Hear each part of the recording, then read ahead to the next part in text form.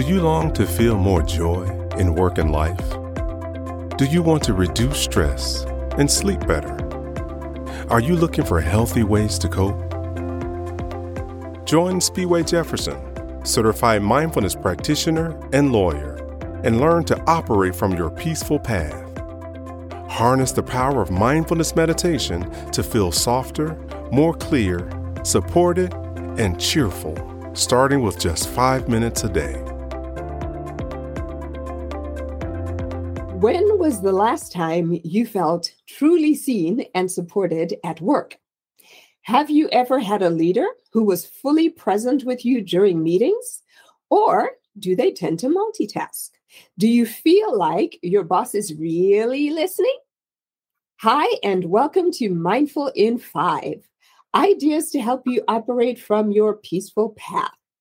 My name is Speedway Jefferson, author of the book and companion journal, Mindful in 5, Meditations for People with No Time.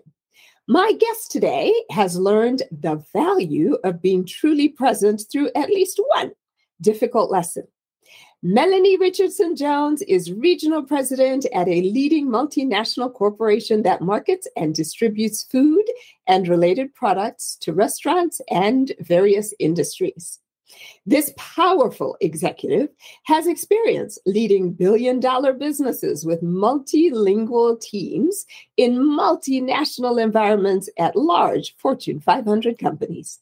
Her superpowers, and there are many, include creating commercial strategies that monetize and generate value for brands and services. She is adept and has a proven track record at producing inorganic growth while driving organic growth. She has a passion for negotiating complex customer contracts and aligning a dynamic distribution system to the customer needs. Melanie is a naturally curious, passionate servant leader who loves the business of business. She holds certifications from Harvard Business School and MIT Sloan School. You got to be bright to do that. Hi, Melanie, and welcome to Mindful in 5.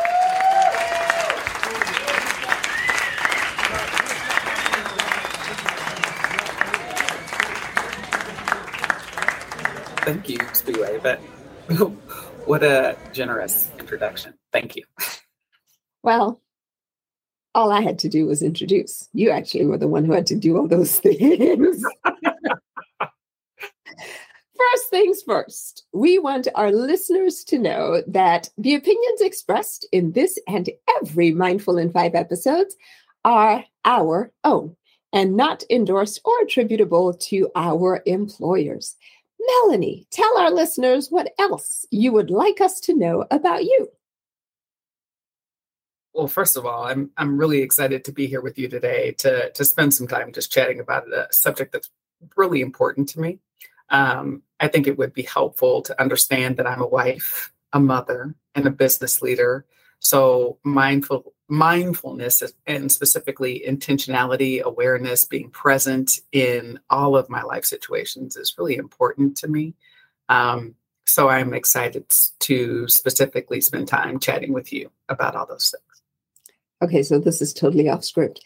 Do you remember back before the pandemic when it was on BBC and there was this fellow who was, an expert who showed up and he was like, you're going, yes. Very serious discussion, and his kids showed up in the background, his little toddlers, and then his wife swooped in and gathered them all up. And as you're talking about being a wife and a mother and all these hats that we all wear as professionals that are beyond the work that we do, I remember what a novelty that was and how in a lot of ways the pandemic has really just brought those things into collision with one another, where you really are now your whole self in a much more transparent way. And I think it's actually been good for all of us as professionals to be able to see each other in that more fulsome light, and also to be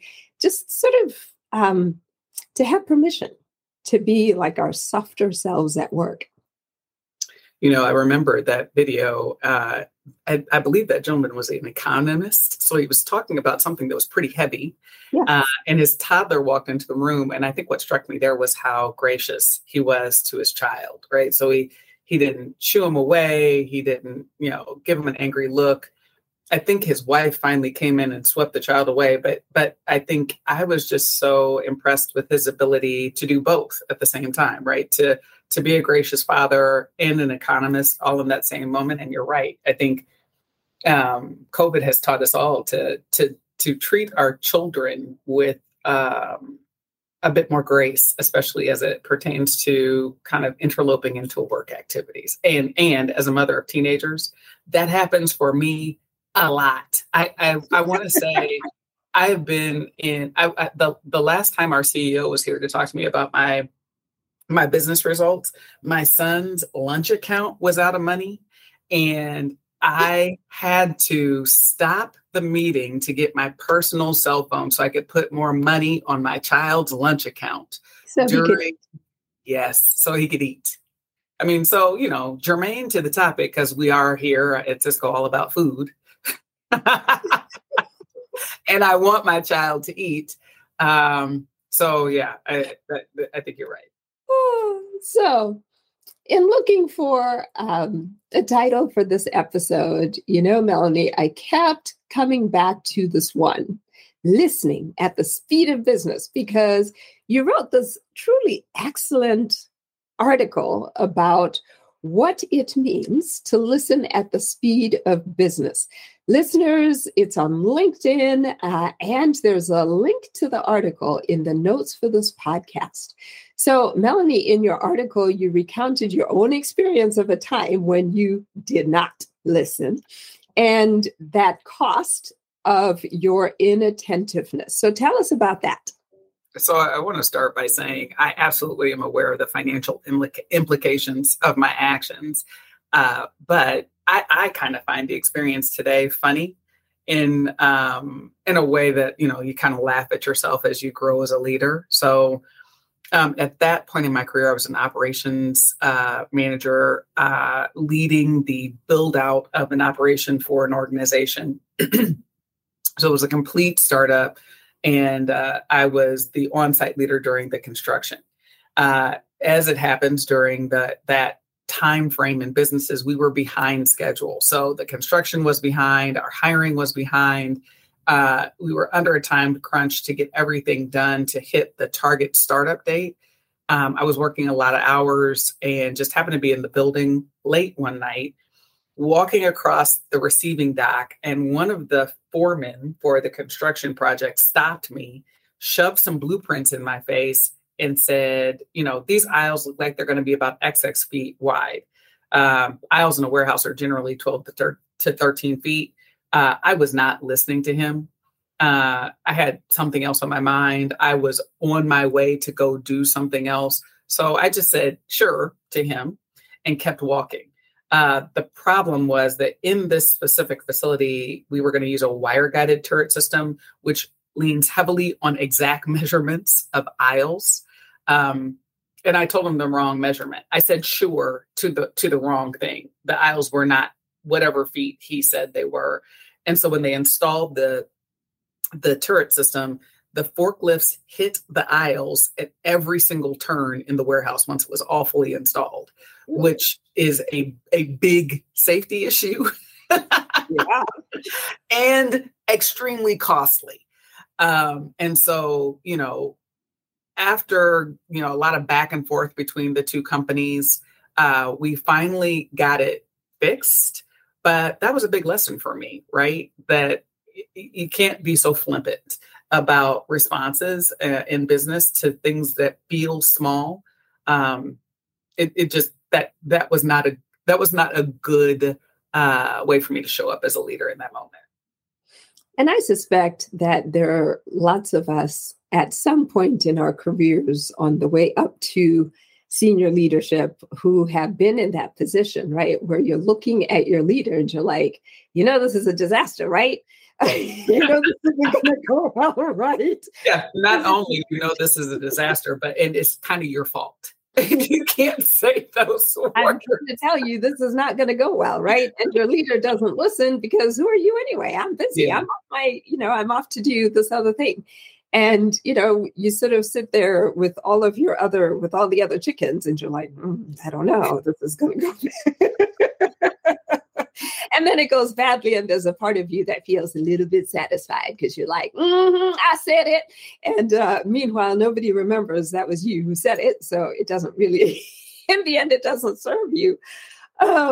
One of the things that I loved about your story was your vulnerability in sharing, because I think we've also all been in that leadership position where somebody told you this thing and you didn't listen because either you didn't understand the import of it or you were not fully present and you didn't really hear it, or something else got in the way. Maybe you just forgot. And so I love that you're vulnerable enough to be willing to share it.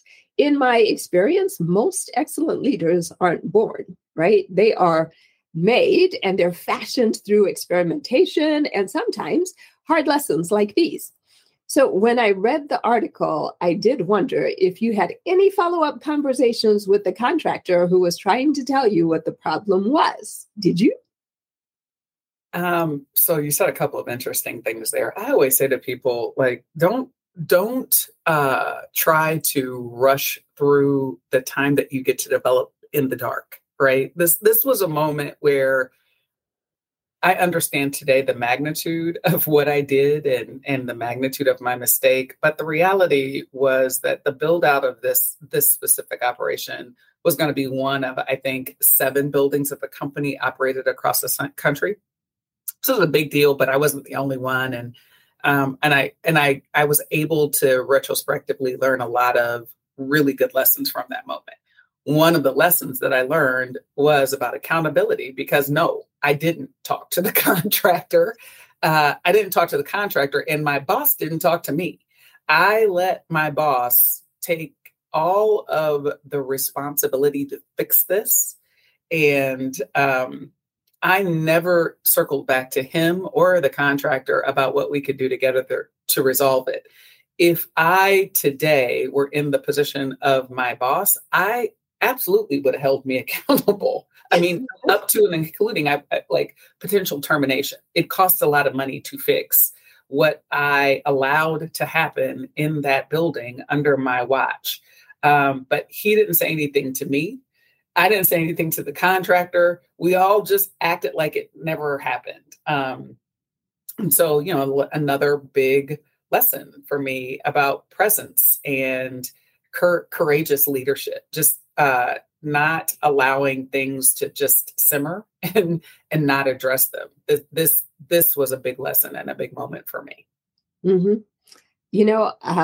And I think when I think about mindfulness and why it matters so much in the workplace is because I always define it, and depending on whom you ask, right, you get some variation of this concept that mindfulness is about being present in the moment without judgment and without being overwhelmed by what's happening around you. And sometimes what happens to us at work is, especially in American society, we are sort of taught as business people that multitasking is the name of the game. That's how you get a lot of things done.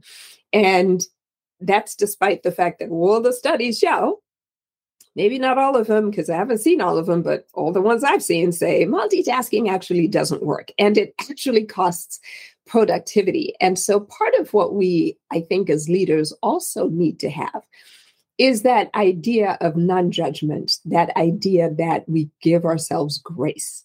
The only way that you are able to be just honest with yourself about things that have gone both well and not that well in your past as a professional is if you can fully just stare them down without, falling on the floor in self-blame. And, oh my gosh, I can't believe I did the thing.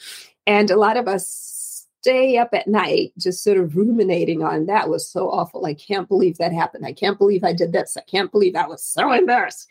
And we don't let it go. And I think one of the lessons I would like our listeners to take away is you can own and you can assess accountability for your activities in a way that doesn't help you, that doesn't leave you feeling like, oh, I'm such a failure. I didn't do this. I didn't do that. Or just like ruminating on it in a way that isn't constructive. And you can take those lessons and say, okay, Maya Angelou says, I think it was Maya Angelou who said, when you know better, do better. And so clearly that was, years ago. And as you reflect on it as a leader, I love the fact that you are able to demonstrate for us what it looks like to be reflective and honest about the thing that happened, and then be able to tie it into, so what does it mean to me now as a leader?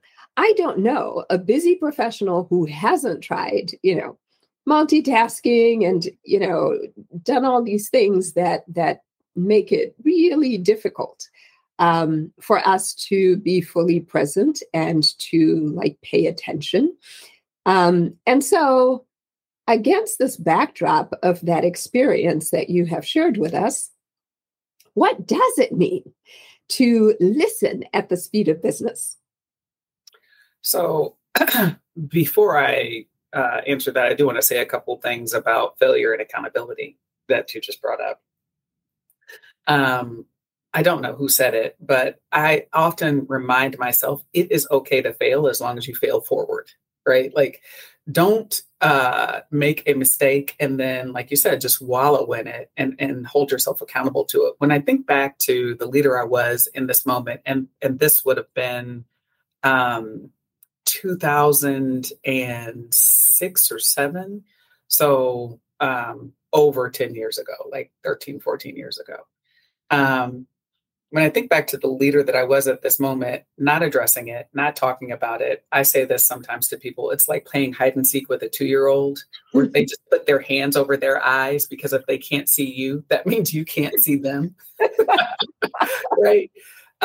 This mistake happened, and the way I addressed it was like playing hide and seek with a 2-year-old. I didn't talk about it. I didn't talk to the contractor about it. I didn't talk to my boss about it. I just acted like we all couldn't see it. And that, as you think about that in the span of leadership, is where I think my growth can be experienced the most, right? Retrospectively, I'm able to kind of look back at this moment and say, what was really going on here? And then push that into the question that you asked me, which I believe is, what does mindfulness mean today as a leader, right? That's the question you asked, correct? I said, what does it mean to listen at the speed of business? So it's essentially the same question.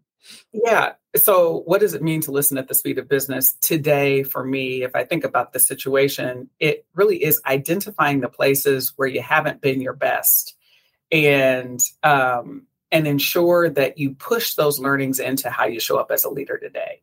So if you think about the article and what I talk about the fact that leaders have to be mindful of their ego enough to know that they can't do a lot of things well all at once, right?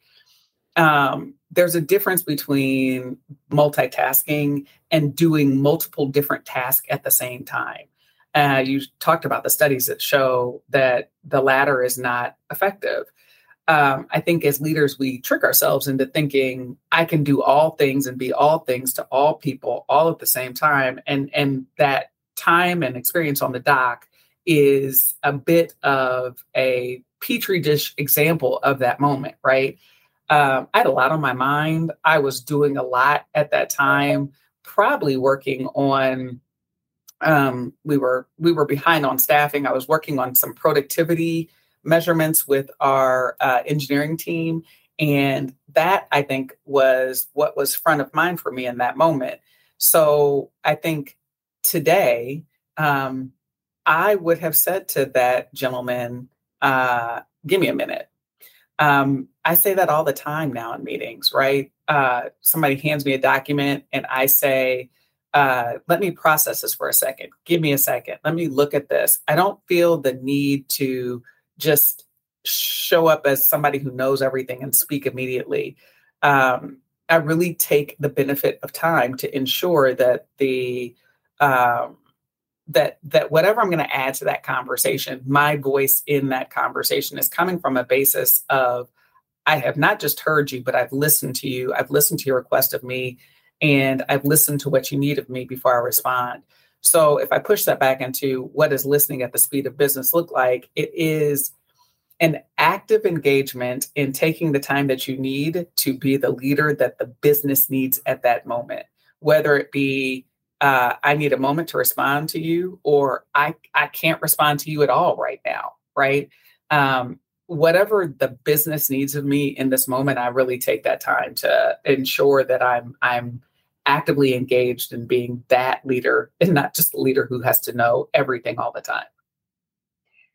I heard you say the E word, ego, and so many of the problems we have in life, I think, can be traced back to this idea of ego. And in the mindfulness context, and I'll post the article, I found a great article that talks about what ego is and isn't. Sometimes when we talk about ego, Melanie, people think that it is being brash and it is being, showing up in a really like ugly way. Except for the fact that when we talk about ego from the place of mindfulness, it's something different from that. It is, the part of me that, insists on showing up and being seen as, I'm the rock star leader and I can do it all and I can multitask. Watch me juggle. Never mind the fact that, 60 balls fall. I'm just going to pretend they didn't fall because, I'm acting like that 2-year-old that you mentioned. And, you emerged from that experience, Melanie, with this new and valuable paradigm on active listening.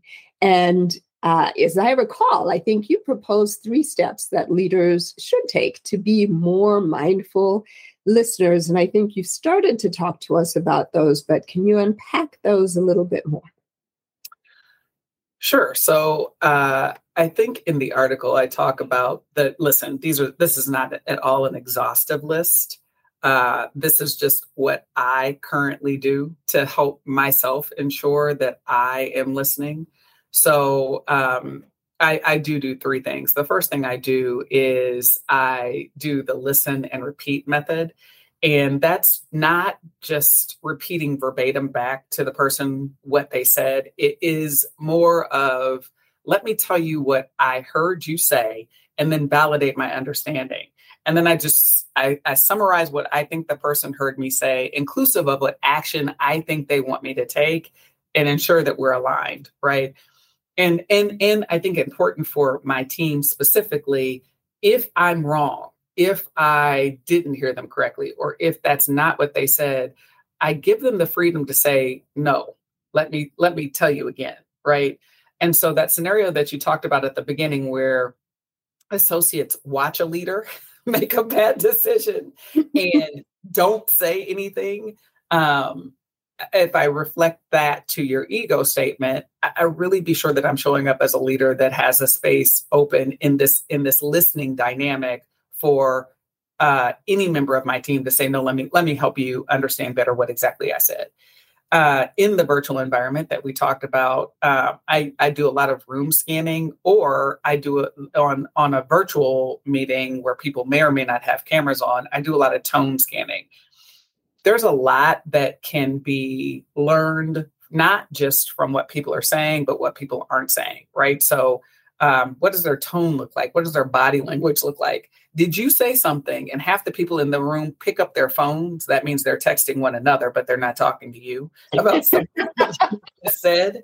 And it's those things that we want to be mindful of, because what's left unsaid can sometimes be a barrier to the business. Like maybe that man knew that those aisles weren't that footage and he just didn't want to tell me, no, I think these blueprints are wrong and I think you are wrong. He just ran with it with my validation, right? And so I think, just being mindful of what's not said as well is really important. And the last thing that I say in the article took me a long time to really get comfortable with, but I talk about the power of no.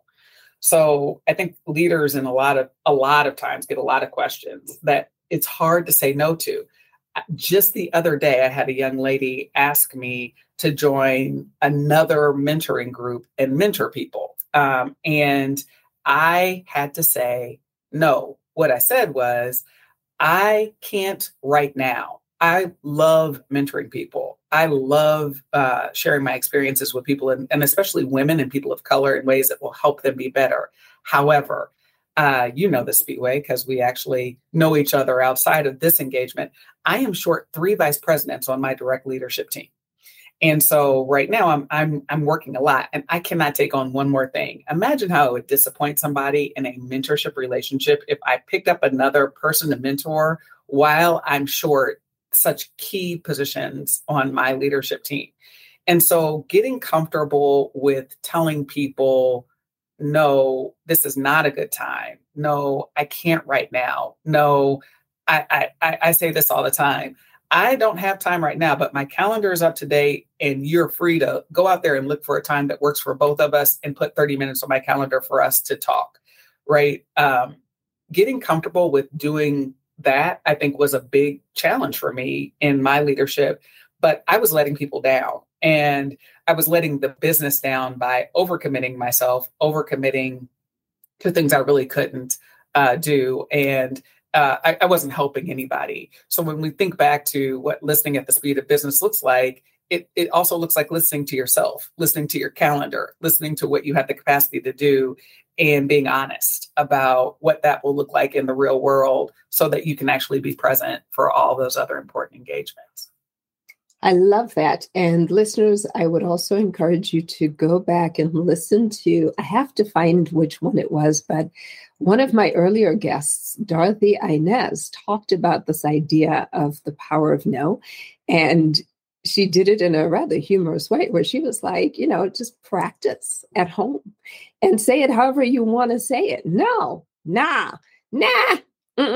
whatever it is. But when you show up, it was this idea that you're talking about, Melanie, that, get comfortable with saying no, but the no isn't, I don't want to help you. I don't want to hear you. I don't want to listen. It is that I recognize that in this moment, I cannot show up as my best self for you.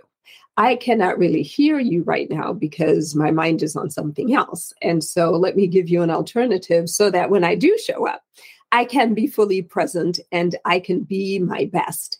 And if now is not that time, it's actually a service that we do each other in the workplace and even at home to be able to say, no, I can't have that conversation right now. And I think especially because as we talk about those multiple hats, I have found that actually one place that works really well is in marital relationships. And when I was, young and stupid, if I had an argument or tried to start an argument with my husband, he might say, I really can't talk about that right now.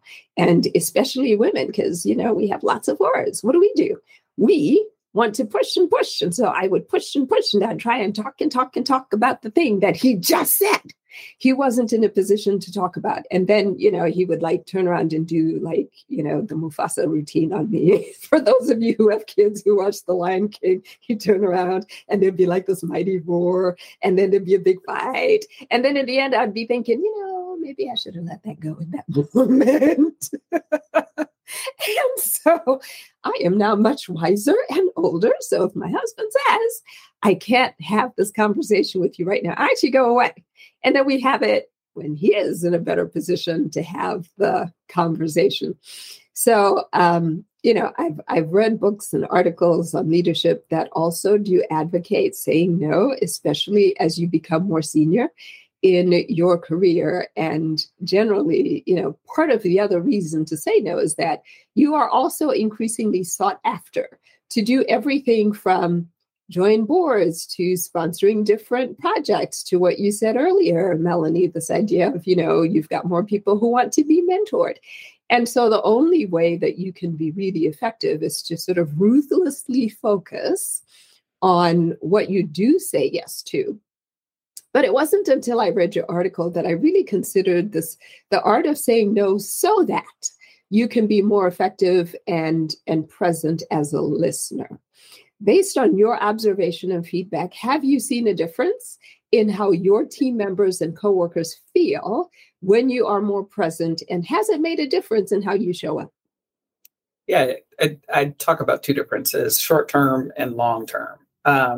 In the short term, when you go from somebody who has not said no to somebody who is either working on or getting better at the art of saying no, I call it in the article, the art of finding the no that looks good on you, right? Like trying on different pairs of jeans, find that one that feels good and looks good on you, try multiple on until you find it, and then stick with it. When you first find that, it feels different to your team, and that's a change, right? And they react to that change. And so you really be committed to that space you're going to free up in saying no, and how effective it's going to make you as you come to life as a business leader. So it didn't happen for me immediately after this incident, but over time, I think the most recognizable place that I can point to, this is where I really had to do it, was when I took on my very first VP role.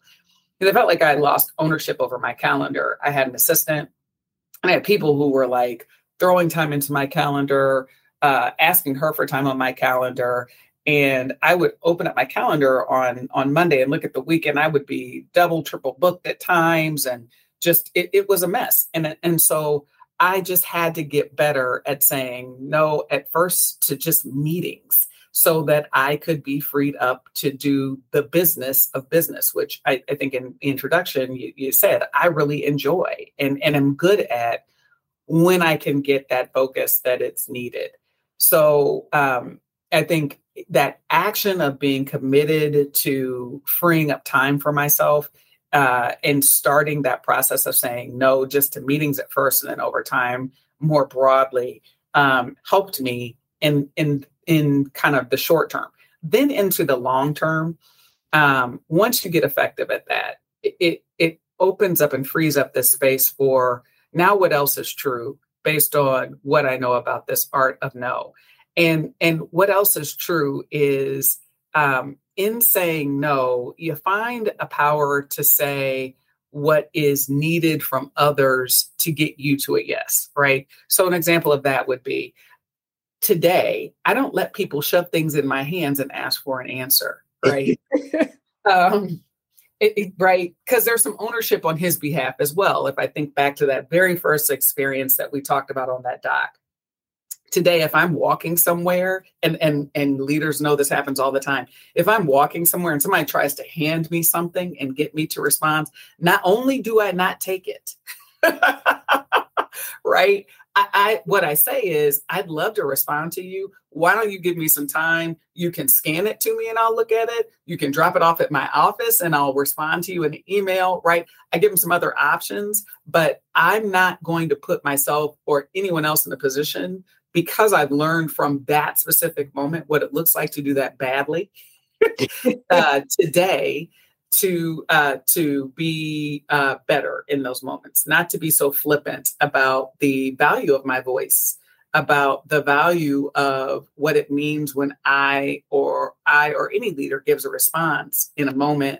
I think that's the long-term learning of the power of how you be present in the business at the moment, how you leverage no for positive in the total business, and how you leverage it to be your best self and show up as your best self as a leader.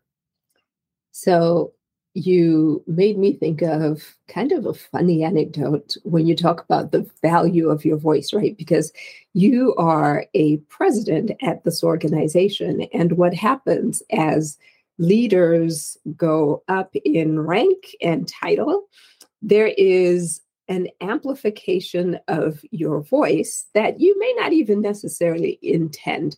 I was having a conversation once with a CEO who he was new to his role, and he was just reflecting on how he learned that. And he was sitting in a meeting, and they were talking about food. And he just happened to mention that, I really like Skittles.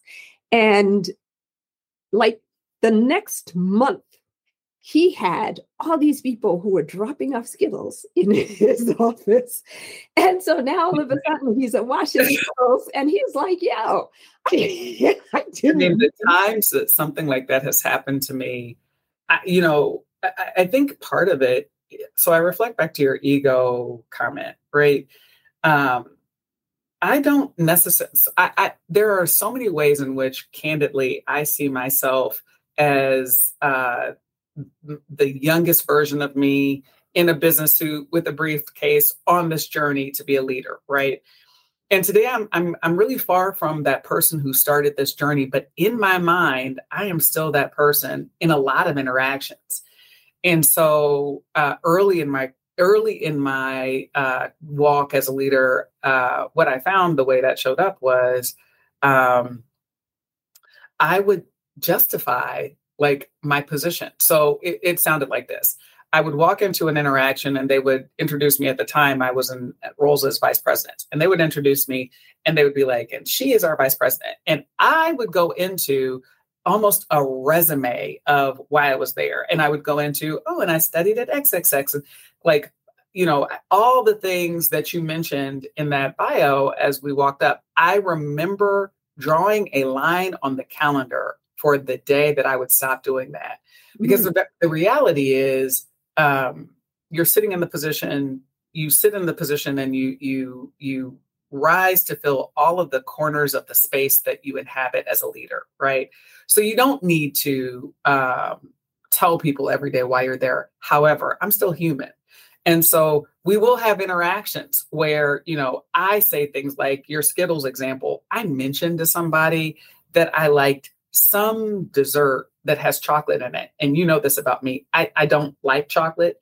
The number of chocolate desserts that showed up in my office over and like, not only was it to me like just a good example of people are listening all the time to everything that you say. People are making assumptions about what you say when you inhabit a title, right? That this man would want 10,000 Skittles and that I would want every dessert that has chocolate in it. It just is really interesting. And so just being mindful of that and the reality that, these people are doing something kind for me. These people are doing something out of the generosity of their hearts and giving me these treats. I have to be mindful of that. I don't know what he did with all the Skittles. I made myself publicly take a bite of all the desserts and fawn all over them, and then found a way to slide into a conversation with somebody I knew would tell everybody I don't like chocolate or sweets, to be honest. I'm not a dessert eater. So, yeah. Well, that's funny. And I also think it's important because there's a difference, I think, sometimes between how you're perceived simply by virtue of the title that you inhabit and how you perceive yourself. And oftentimes, I've had vice presidents who are like, I was promoted into this role. I woke up today with this title, and all of a sudden, people expect me to know things. But I'm the same person I was yesterday. And by the way, I'm still on some days thinking I'm working my way toward adulthood, right? So I'm not even there. And they've trusted me with this. Oh my gosh, that's kind of scary. And so I think it's important as leaders to also recognize that you don't have to be perfect in the way that, you feel about the role.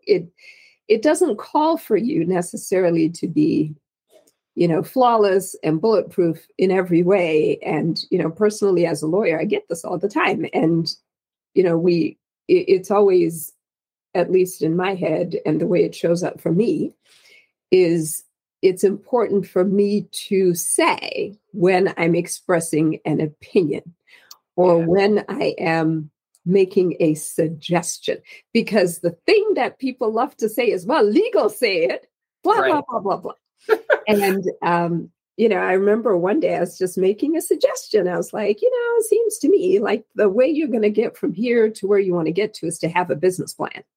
And I had to be clear to say, now let's be clear. Legal is not asking you for a business plan. Right? Don't go thinking that you have to create a business plan for the legal department. I'm just making a suggestion. Now, you can take the suggestion or you can leave it, but it's just based on what you're trying to do. This is just what I think might be helpful for you. And I was clear to trumpet that to all the senior leaders. Legal is not asking for a business plan. We're just suggesting. And so it is, I think, important that whether you feel like a big voice or not, sometimes that is where you sit. And so you have to treat that role and that level with respect and humility and approach it in a way that, you're not sort of intentionally or unintentionally clobbering people over the head with it in ways that don't serve the business and, frankly, in the long run, don't serve you. So if we were to recap, Melanie, if our leaders have heard sort of, nothing else this whole time, or if they've heard a lot of things and you want to sort of cut through that and say, here are the key points that we want you to walk away with, what would you say? Yeah, I'll give you the 3 points, and then I would like to add something to what you just said. I think listening at the speed of business is also about listening to yourself, right? So when you talk about giving yourself grace and ensuring that you are finding yourself in new roles and ensuring you give yourself time to develop. When I first took this job, this will just be an audio. You won't have video, but I'm in my office today, and Speedway was commenting on my office when we first started this podcast. I sat down at this desk in this office. It's a gorgeous office. And I, the very first day, was like, this is amazing. I'm the president. And then I was like, wait a minute. I have to do this job now. I have responsibility. It was more than just getting this title, right? And so I really had to listen to myself in that moment and just take a pause and say, okay, Melanie, you don't have to do everything all at once today, right? You got this office, you moved in, that's great. I got a plant, I put up my picture, right? This is actually just going to be a process, and give yourself time and space to listen to what you need to ensure that you deliver that. If I think about the 3 things that I think you could take away from our time together, right? Be honest with yourself when you make a mistake, right? And really be honest about what you can learn from it, and ensure that in that learning, you're pushing it forward into how you can make your business or your team better. That would be the first, listen at the speed of business, right? The second one would be ensure that you are protecting your business, and by protecting your time through the art of saying no, right? Find that no that feels good on you, and then use it to give grace to yourself and to the people who you'll interact with. Would be the second thing. And then the third thing I would say is probably just what we just talked about. The art of listening at the speed of business is also about listening to yourself and what you need. And that can be something as big as, do I need to go home and sleep right now because I'm not at my best? Or does this interaction right now really need my voice? Or is there somebody else who would be better served, some other leader, some other person in the business who would be better served to be developed by this moment where I step out and they step in? So, those would be the 3 things that I would say. Thank you so much, Melanie. This has been invaluable. We have unpacked a lot of things. And I think, as a leader, I walk away with all these really great nuggets and things that I can add to my arsenal for how do I improve how I show up. And I personally do need to get better at saying no. Because, it's a time, I think, where a lot of people are just slammed with so many things that are coming at you in so many ways that you have to show up in so many arenas. And some of it, I have days where I think, I can just see the thing that I want to create. I have a process in my head. If only I just could have time to sit down and put it together in the way that I want. And so, this is amazing. I think, listeners, the bottom line is you too can lead your valued team and deepen trust, safety, and validation with your team members. You can even be a softer leader, nurturing their ideas to be a pleasant, authentic, and even happy leader if you put some of these ideas into play. Melanie, thank you so much for joining us today. Thank you, Speedway. Thank you for having me. I appreciate it. Absolutely. And that is a wrap, listeners. You can find a link in the notes where you can learn more about Melanie. You can read her article as well. There's a link in the notes for that. And I think I also promised an article about ego in the notes for this podcast, as well as a link to Dorothy Inez's episode where she talks about more about this idea of saying no. And until next time, this is Spiwe saying thank you for joining us. Be mindful and be well. Thank you for listening to Mindful in 5. If you enjoyed it, share it with a friend. Follow and rate it on your favorite podcast platform. Pick up your signed copy of the book and journal from SpeedwayJefferson.com or unsigned copies from Amazon, Barnes & Noble, or wherever you get your books. Visit SpeedwayJefferson.com to download sample chapters of the book, watch videos, and become a mindful ninja. Join us on the LinkedIn Mindful in 5 group and share your thoughts. Until next time, be mindful and be well.